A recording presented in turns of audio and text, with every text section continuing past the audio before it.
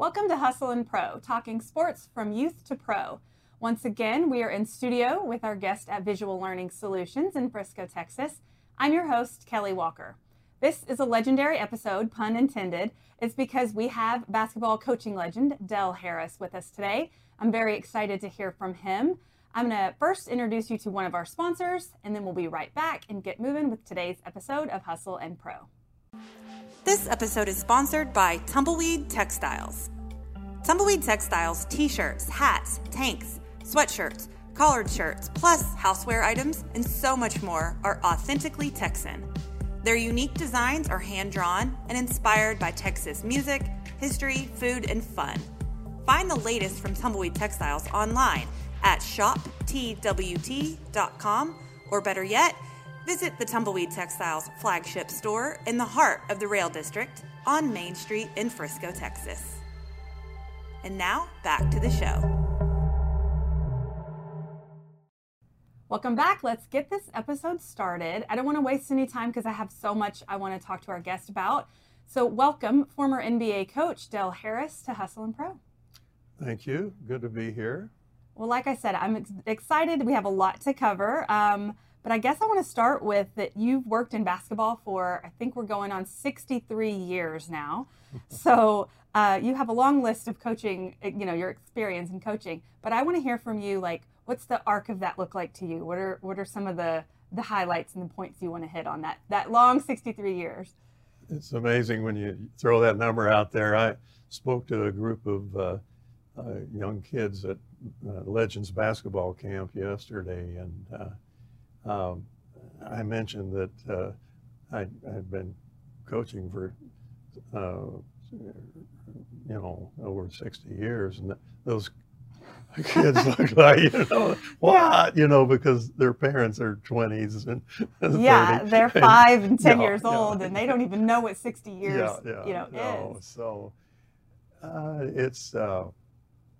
it's just been incredible. It's not something when I were their age I would have ever expected to have happened to me. But 1959 was my first coaching, and I didn't even intend to start out as a coach. I'd played and had a nice college career at Milligan University in Tennessee, and I was going to be a preacher, and I was going to go to seminary then the next year. And I got a call 2 weeks before seminary was supposed to begin from my major professor in college, and he said, I've been thinking about you, and I think you'd be better off working a year before you go.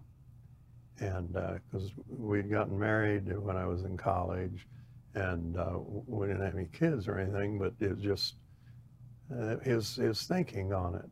And he's the kind of guy that, if he had said, well, I think you ought to join the Army first, I said, well, where do I go? Right, yeah. And you trusted his So insight. he said, but if you agree, I've got a job for you already lined up. And it was coaching a junior high basketball team just a few miles from the college. And okay. And I had such an experience with these kids who beforehand had nothing. I mean, it was in a very depressed area, out in the hills, and great kids, but just no opportunities. Yeah. And we just started beating up on everybody, and it became big news in Johnson City, Tennessee, where the newspaper was, and they had covered me playing for 4 years. And now all of a sudden I had this junior high team that was scoring over 100 points. Oh my goodness. Yeah, in 6-minute quarters. So wow. That would be halftime of an NBA game. We'd have 100. And we only did that about 4 times, but only 4 times of over 100. Yeah, but anyway, so at that point, I thought, well, I'll try both for a while, which I did in high school. But I coached in Indiana high school, where I was from, not Tennessee, because that was where basketball was the biggest, particularly at that time, a long time ago as we're talking. And so I coached in high school for 4 years. And during that time, I decided that what would be a good thing would be a small college coach like my coach was, who died just last year, as a matter of fact, at 95. And so I applied for a small college job after 4 years and got it. And ironically, that was the last job that I ever actually had that I applied for or interviewed for. Wow. And the rest was all recruiting and pulling you because people knew who you were. The rest was all through relationships, somehow or another. And regardless, I mean, whether it was I started coaching in the summers in Puerto Rico in the pro league there, and we won 3 national championships there, and I was coaching against NBA, ABA, and D1 coaches largely. And one of them said, why don't you come up to the Utah Stars with me in the ABA, the last year of the ABA, be my assistant coach. So I did that. The next year, he was named head coach of the Houston Rockets. He says, well, you need to come on down. Bring me with him. And so then he left and went back to Utah when New Orleans Jazz moved and became the Utah Jazz, which is why they had the Jazz name. Right. Not a lot of jazz going on in Utah. Yeah. Doesn't always make sense, but yeah. And so I became head coach of the Rockets, and during that time became really good friends with Don Nelson, who was the coach at the Bucks. And we had a really good run at the Lakers, or at the Rockets. But when that was over, Nelly asked me to come up and be with him, and so I was with him for 4 years, and then he left to go to Golden State, and I became head coach at the Bucks. And then after I was done at the Bucks, Jerry West had been a longtime friend of mine, and I had done well against the Lakers all the time, whether I was with the Rockets or Bucks. They noticed you, because you were on the other side. And he said, well, you know, we got an opening, we want you. And so I went there, and then when I was done there, Nelly was at the Mavericks by then. And he says, you could have come here with me. And I love it. I love how all those relationships just intertwine, and really it was the foot in the door with the ABA assistant coach. You know, it's somebody giving you that first step, and it really opens the door. And then, but you have to be liked. You have to do well. You know, you have to have the relationships built. It doesn't just happen to you. So that says a lot about, you know, what you've done. I want to go back a step when you mentioned the college. So was it Earlham College in Richmond, Indiana? Yes. Okay, I just want people to know this. I wrote down 9 seasons there with a 175-70 record. That's a 714 winning record. Yeah. That's incredible. Well, we were ranked twice in the top 12 in the country in those days. That's a small college. There were at that time over 500 small colleges in the same grouping. They've divided that all up now, but this is, as we said, a long time ago. And so that was quite a thing, but just to put that in perspective, they had never won more than 15 games before, and they haven't won even more than 12 cents. Oh no.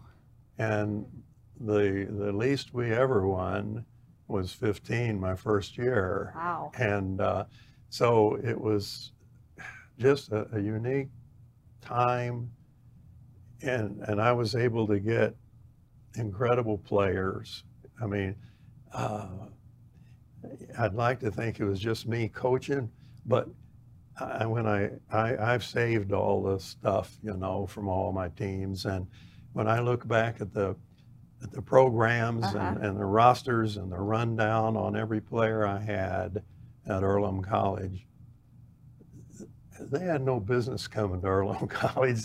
They were so good in high school, but we were just able to get them there. And well, so at the beginning of that, though, and probably in some of the other teams you've coached, you're not responsible for getting them there. But then as you're there and you're finding success, I mean, 9 seasons in, then the recruiting, you know, machine starts to happen, and better players are coming to you once they see that you're winning.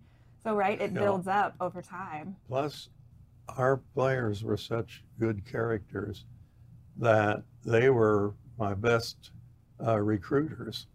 If I could just get a kid on campus and where he met some of our guys, they had a good shot of coming. And I could go on and on about how well these players have done in life. I mean, doctors, dentists, judges, but one of them ended up being president of the college. Oh, wow. So, yeah, that's amazing. I love that you know that you keep, you know. Well, I keep up with them. I love that. Because that was, you know, wasn't yesterday. That was a while ago. So I love that you even, you know, followed them and as they grew into, you know, men, because that is part of your job too, is when you're coaching at those younger stages, you're helping these young boys and men grow into adulthood, because they spend so much time with you, right? So that's a big part of your job. At a critical time in their lives. That was, you know, the whole thing, after all said and done with 60 years of all of it, it's the relationships that were formed with the players or with certain people within, you know, the area or whatever, that are the most important to me. I mean, we were fortunate enough to have had a winning record almost every year. We had a couple of years out of those that weren't, but that's been the most rewarding thing. One last thing on relationships. The way I became involved these last 13 years with the Texas Legends is that Donnie Nelson, who was a kid. Donnie's son, right? Yeah, Don's son, Donnie. Yeah. Yeah. He decided to buy a franchise, and he hired me to come and be the general manager from the very start. Right. The first year we didn't even have a team. We just were getting organized. Building it, yeah. And then this is our 12th season. Yeah. So I love that. It's great. I love the days, like the Don Nelson and Donnie days, and one of my best friends has a dog named Nellie, and Carlisle, and so I love the Legends, the whole family aspect, and that, you know, I love how they bridge the Mavs and the Legends in Frisco, and there's so much back and forth between the two. It's become a big community factor. It's really well done. Malcolm Farmer has followed along the lines of what Donnie set up, and he's been there. You know, he came on sometime that first year, I believe, as well, and he's done a great job.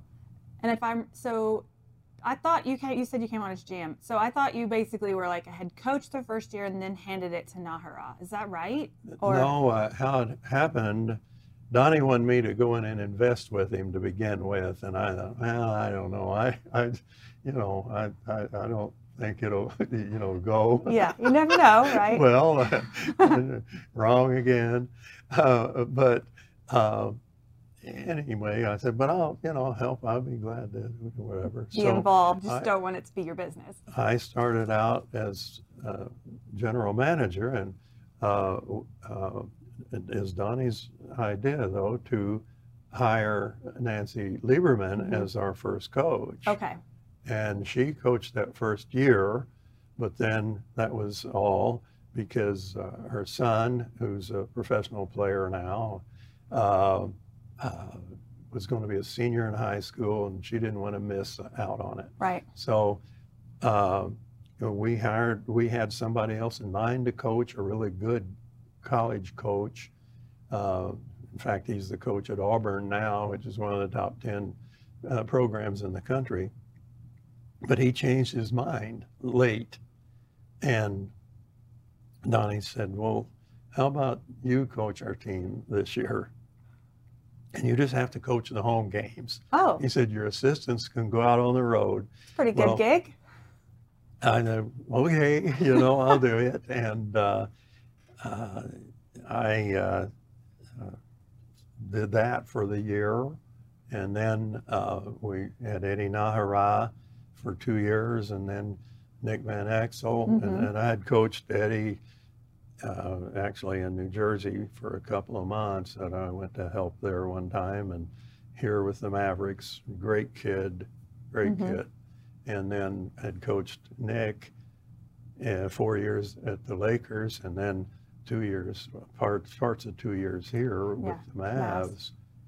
And so he coached 2 years, and he's still in the league. He's assistant coach at the Hawks now. Okay. And he's been with Memphis and the Rockets and the Hawks and done well. I want to go fast forward a little bit from the coaching we were talking about at Earlham College to your NBA time too. So just to brag on you for a second, make sure everybody knows. So you were the NBA Coach of the Year 94-95 season. And then you've mentioned this, but I want to give, is that right? Okay.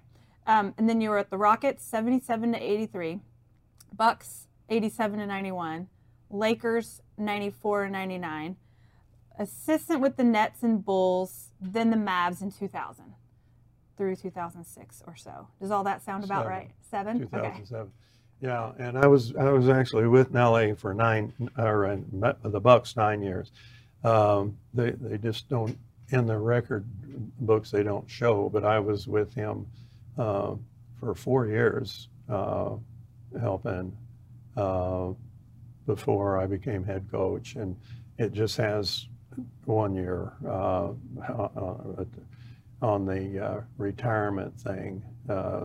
That's what they show, but I was with him for 3 years before. So I have a bunch of questions from this little stat. In your third season with the Lakers acquired 18-year-old Kobe Bryant and 24-year-old Shaquille O'Neal. So many questions. We could talk just about that, and I'm sure you get a lot of questions about that. But I am curious, at the time when you think back and that happened, do you know something special is happening at that time, or was it just like getting any other new players that you would come into? Oh no, no, there was an international event actually. We'd already had one international event in 1996. It was the 95-96 season. We had signed Magic Johnson in the second half of the season, and that brought cameras and news people from around the world, literally. I mean, from Japan, from Germany, from England. Everybody's eyes were on the Magic Johnson. Yes, coming in mid-season. Because nobody thought he would ever play again. He was out for 5 years, and he came back, and the first practice, that's what it was like an NBA Finals. Yeah, with the attention on it. Yeah. I mean, it was, and then every game was huge. He only played the last 32 games, and he did well. And then, but the shift was made there to go younger. And the next year, we gave up the Hall of Fame player, Vlade Divac, wonderful player and team guy, and we gave him up to get Kobe's pick, who had 17 years old, never played a pro game in his life, obviously, and just graduated from high school. Yeah. And then we also gave up some other players to make room on the salary cap to offer enough money to get Shaquille O'Neal, who was a free agent. And so we changed our team around, and still we had won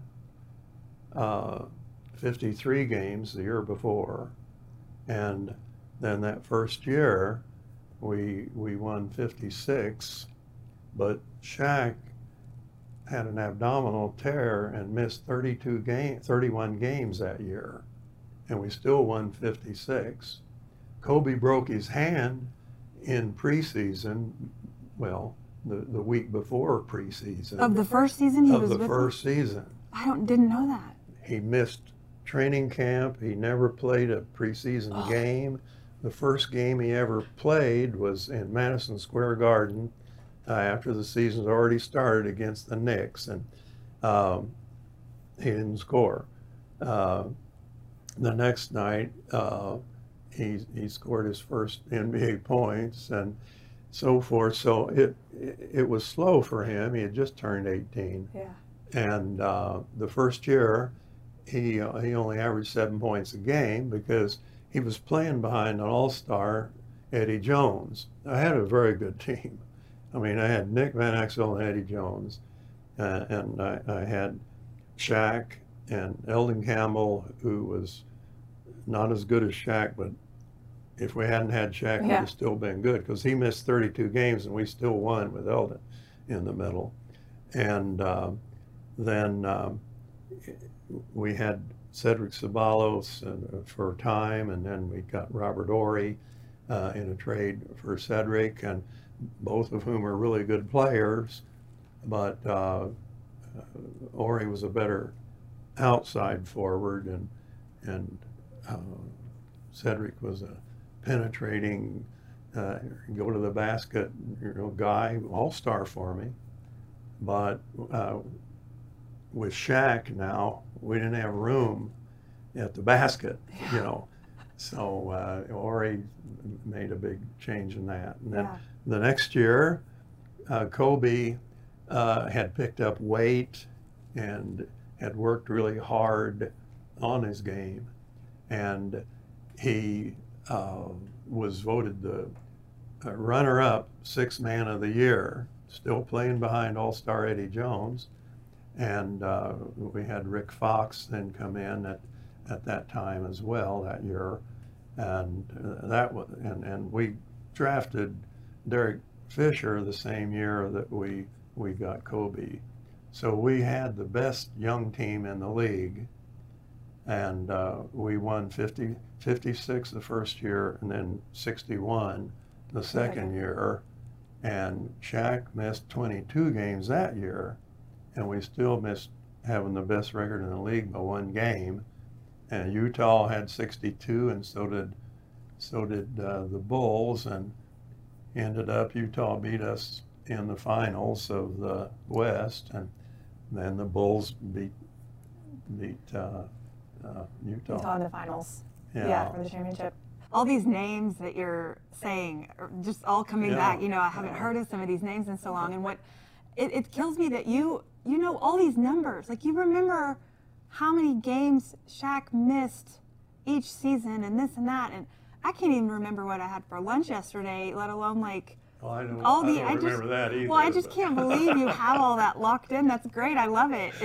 It's really amazing that you're so tuned in to even, because this wasn't, a season or two ago. This was a while ago but it shows how much of an impact it's made on you, having those guys and building that team, that Lakers team. I love it. It was a great team.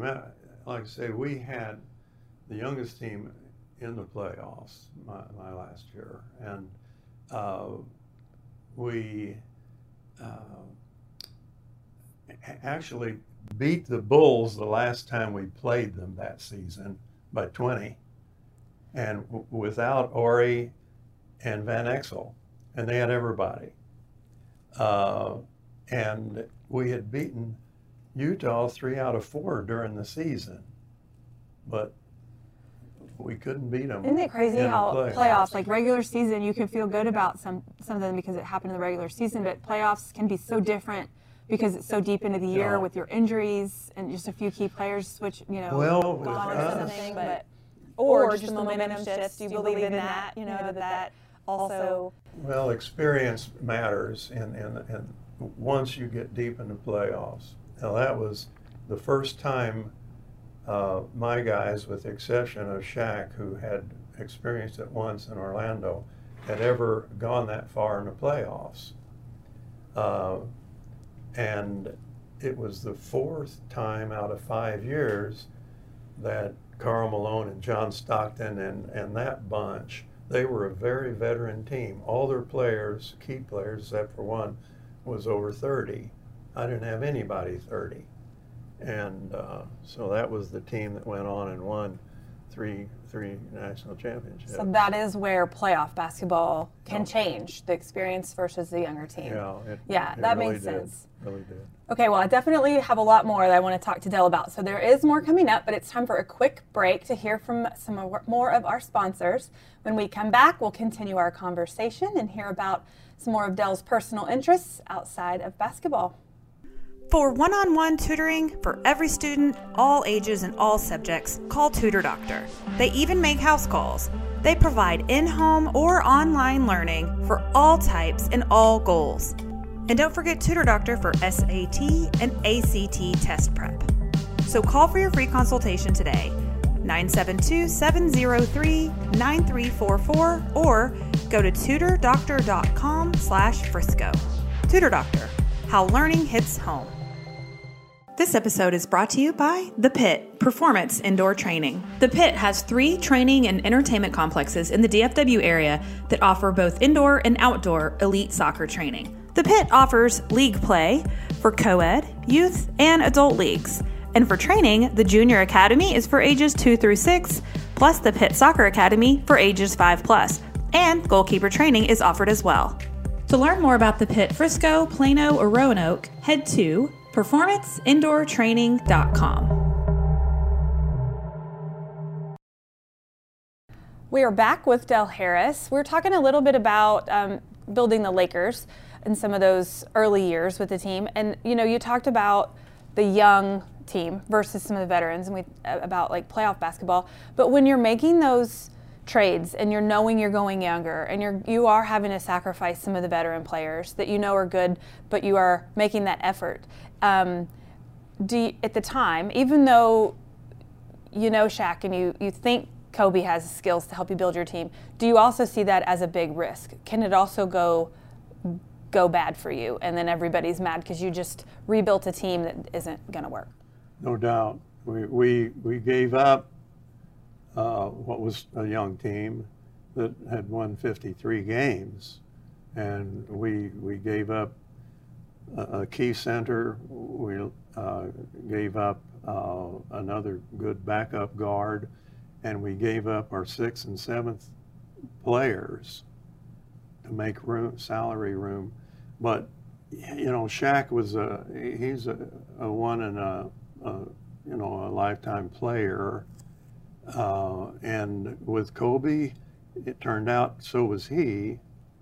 But that was a gamble. Mm-hmm. But my son Larry, who's currently assistant GM of the Golden State Warriors, been with them for 14 years, and was with the Bucks for 20 before that. I mean, he's old too. And anyway,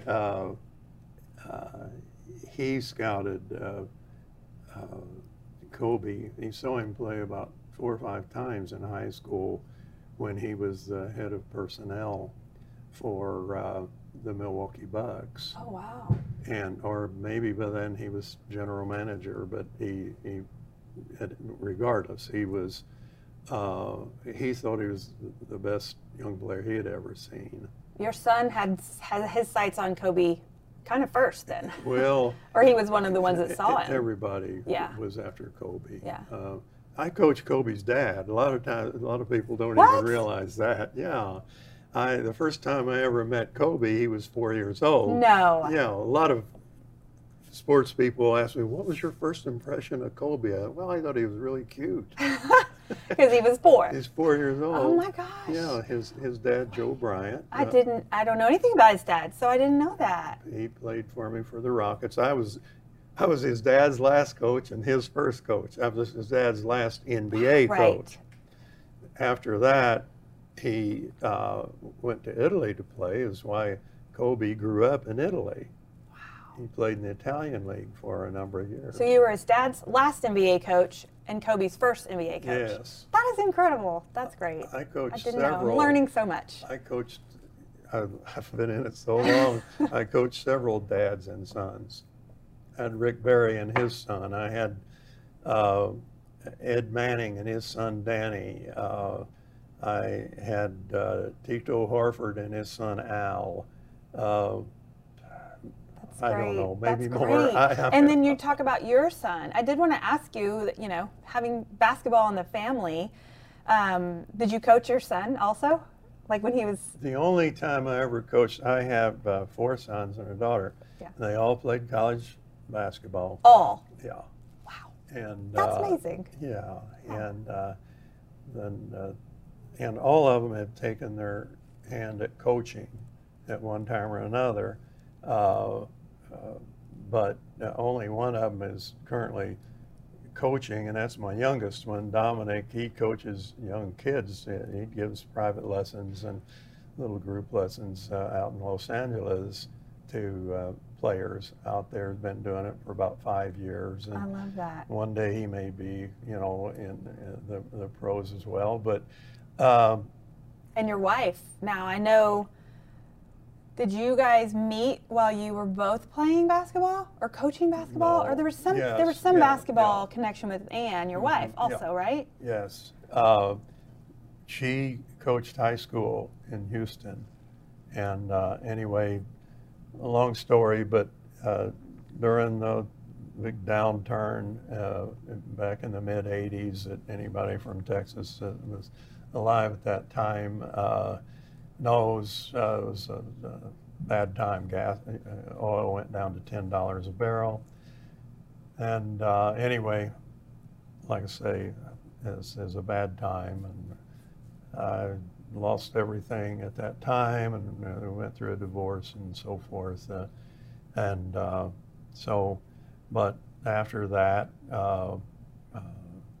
I got married to Ann, and she had coached basketball in Houston. Mm-hmm.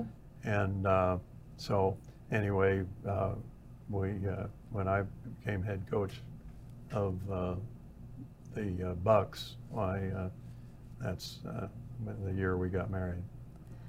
So I love that. I also love that that Ann, y'all have the basketball connection too. And I told her I'm going to have her on this show one day, and she said, "Why me?" I said, "I just learned that she was a golfer in college, also, right?" Yeah. And so she's got a lot of sports things to talk to me about too. So one day I'm going to get her in Miss here. Frisco. I know she is. Yes. She gives more time and effort. She does a lot for this town, a lot for the people in the community. Yes, for sure. You mentioned when you talked about Kobe's dad moving on to play in Italy. So I want to touch on the international side also of your coaching, because that is a whole nother side of your coaching experience. So tell me about the international resume also. Well, it started in 1969 when I was coaching at Earlham College, but in the summers I was contacted about coming to coach in the Pro League in Puerto Rico, and was coaching against NBA and ABA and D1 guys, and which is the connection I made. But I became the head national coach for 2 international events, and we won a gold, and a silver in international competition. It got me known internationally. Sure. And so then, again, through relationships, the Canadian national team, the head coach there, Ken Shields, asked me to come and be an assistant to him for the World Games in 1994 in Toronto. And then USA Basketball asked me to be assistant coach to Rudy Tomjanovich, who had played for me and been my assistant coach at Houston for the World Games in Athens, Greece. So when you get that call, do you even think about it, or do you, since you know him and do you just say absolutely? Like, is that something that you No question. you just have to do, right? No question. Rudy was he's a Hall of Fame coach. Could have been a Hall of Fame player, but he got injured. He's just a wonderful friend, and that's the highest compliment I think anybody gave me. They allowed him to hire one guy as an assistant. He could have hired anybody.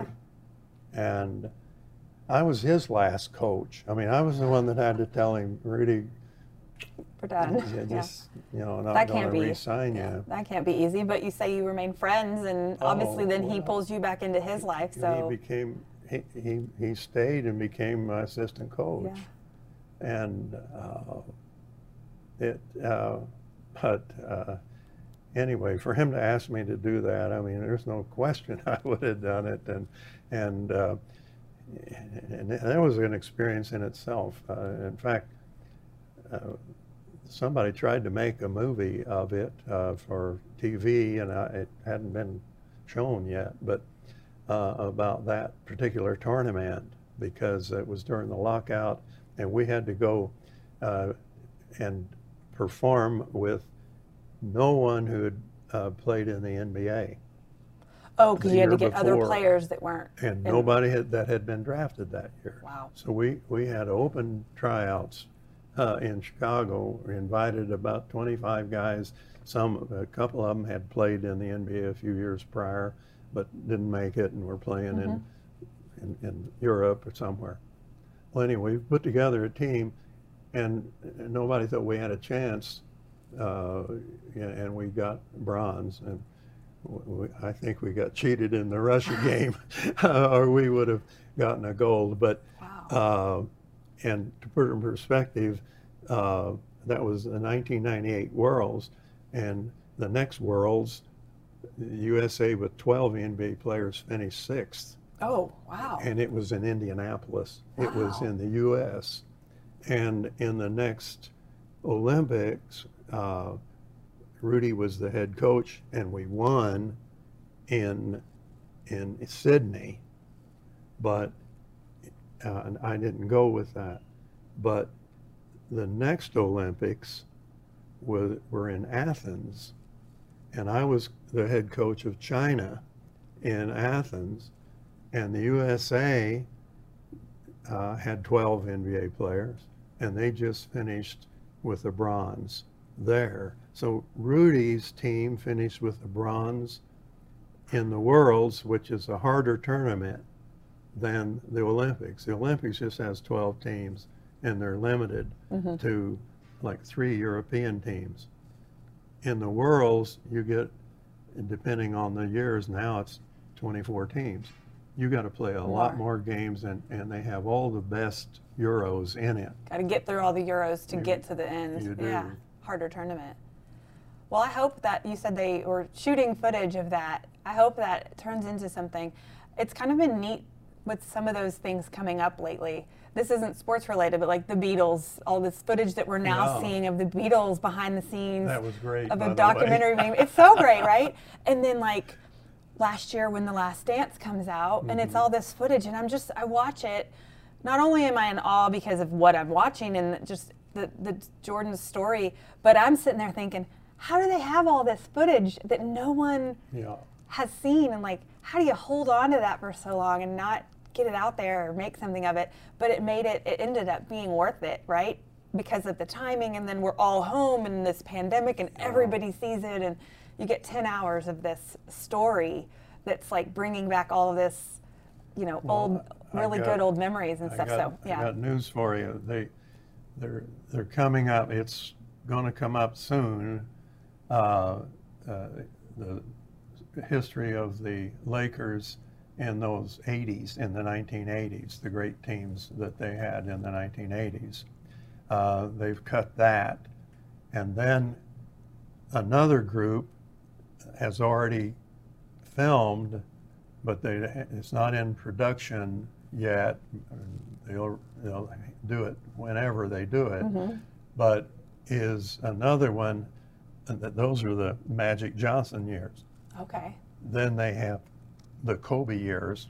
Okay. Actually, starts in '94, my first year with the Lakers, and it ends in like 2006 after they won 3 in a row. So obviously that footage is there. It's somebody's shooting it at the time, just the NBA hoping has all it happens. it's everything. Is there just always camera people around, and you don't even know why? When you're sitting here coaching these teams, do you even know or realize that there's cameras on you at all these random moments for some documentary or movie that might not even be shown for decades to come? I mean, do you even pay attention to that? Well, not in the day, but ever since 2008, everybody's on film and everything they do since the iPhones. Yeah, everybody's somewhere and watching everybody it. has cameras of some kind or another. Anyway, you got to figure whatever you're doing, you may well be on film. Yeah. That's a good lesson, even for the teenagers and my kids. Anywhere you go, somebody's gonna post something somewhere of you. Yeah, so be careful. So I love all that international experience, and you talk about China, and I mean, there's so many. You've probably gained so many different perspectives, throughout the world, and how the game changes and different, nuances of different types of athletes and things that you then bring back and continue building into your, coaching toolbox. Well, it's been great. I've been on 5 continents doing basketball and speaking on it or coaching. And I didn't even mention that with John Calipari, one of my close friends, he was head coach, and he asked me to be his assistant at the Dominican Republic national team. And we did that 2011 and 2012. And we finished 3rd and 4th in 2 big international tournaments. And so I've been able to spend time in Asia, Europe, South America, Central America, and I learned Spanish in the process. And so, todo bien. You coached the Mavs, and then we talked about you really helping launch and build the Texas Legends. And you're still involved with the Legends, and we can talk about that too. But I want to know, why the Dallas area stuck with you. You coached in all these cities, countries, all over the place. So why Dallas? Why Frisco? Why are you still here? It's a good question, and it was intentional. To give you an idea how intentional it was, when I came here, I was 62 or 3 years old. And knowing how changeable and uncertain NBA life can be, sure.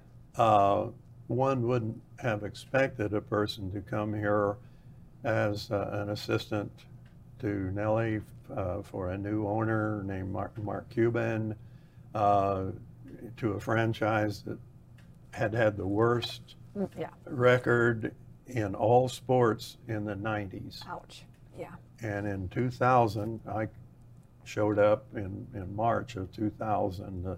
for the last 20 games of that first season that Mark owned the team. Only Mark didn't own it till January of that team, of that year. That happened mid-season? That his ownership actually was finalized. Okay. He bought it, but Got it. wasn't final. He didn't move Take in to the office, keys, you know, yeah. till whatever, January 15th or whatever it was. And it became official. Okay. And so I came March 14th, and we rented a house in Stonebriar Village in Frisco, and believe it or not, we started building a house in that year. Started building a house in Starwood, the Jerry Jones development. Mm-hmm. Sure. You knew you wanted to put, be here. Well, it seemed like a good thing to do. We started winning right away, and I believed we would win. Yeah. And I liked Texas. We lived in Texas 10 years. I liked the weather, and I thought, well, I'd like to live in a small town, and Frisco was just about 30,000 people. Then. And it just fit, with my idea of having a small town. Then everybody came and moved here, and They heard about me moving here. they all followed you here. The Cowboys follow all you my here. And then the town blows up and gets big, and now it's a little bigger. But there's still enough, especially for people who have lived here a while. It still feels like a small town, There are some small town factors about it, but it's very cosmopolitan, really, and very diverse. We have 60% Caucasian, which for a Texas town, that's pretty limited. I mean, it means you have a good mix of all nationalities, and there's something like 70 languages spoken here in Frisco. And but anyway, I had opportunities to go to 2 or 3 other franchises, but then Dominic, our son, was in school and playing, and we liked it. Yeah. And I just believed that this would be the place to stay, and liked it. And we liked where we were living and everything. Yeah. And then it was too big, though, ultimately. In the last 13 years, we built a smaller house.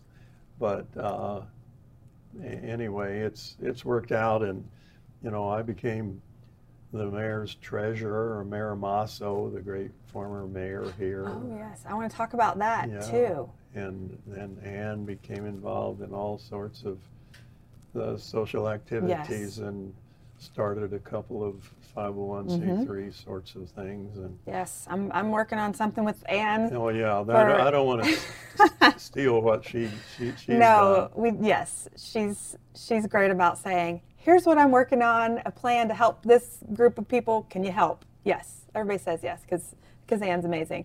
I do want to mention, I think it's really interesting and impressive that you've written books, and that your history of graduating cum laude with a bachelor's degree in religious studies and then a master's in history. So what is it that you spend your days doing now, and your passions, and what do you spend your own time doing now? Well, part of it is getting this fistful of mail every day that comes in, and then there's the 50 to 100 emails. And I have a big correspondence going on, and I have a lot of kingdom activities that I do, and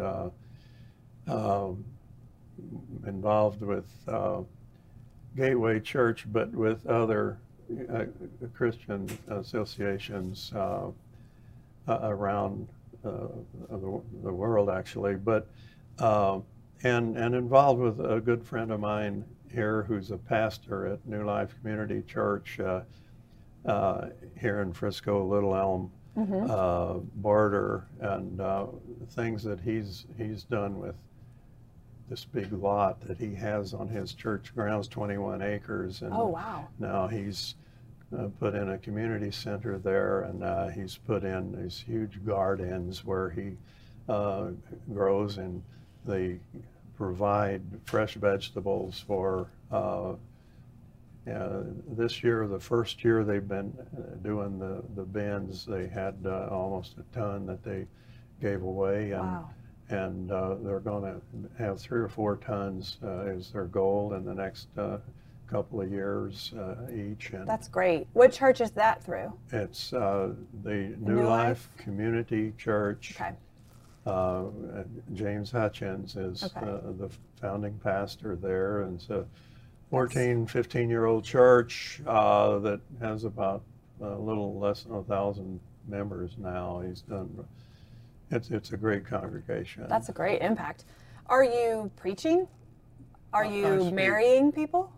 Oh, I have done that, yes, even recently. In fact, I joined my son and his wife 5 years ago, and same year, Mayor Masso and his wife, and then last year during COVID, a good friend of ours and her husband, and so forth. So, yeah, I'm still able to do some things, and I do speak some, not as much now. I kind of, as you can tell, I stumble around a lot talking. So. We all do. We all do that. So, but you are sometimes on stage. I mean, you've been on a stage of some sort your whole life talking. Yes. It's usually to players about basketball, right? And the strategy. And when we look at the books you've written on different offensive and defensive strategies and things like that. But do we find you on stages now talking, preaching and? Well, I spoke a bit at James Hutchins Church a month or so ago, briefly, but most of the speaking that I've done has been on the basis of the book that I wrote in 2012, the book On Point, which 4 Steps to Better Life Teams, and that's a book that it involves relationships and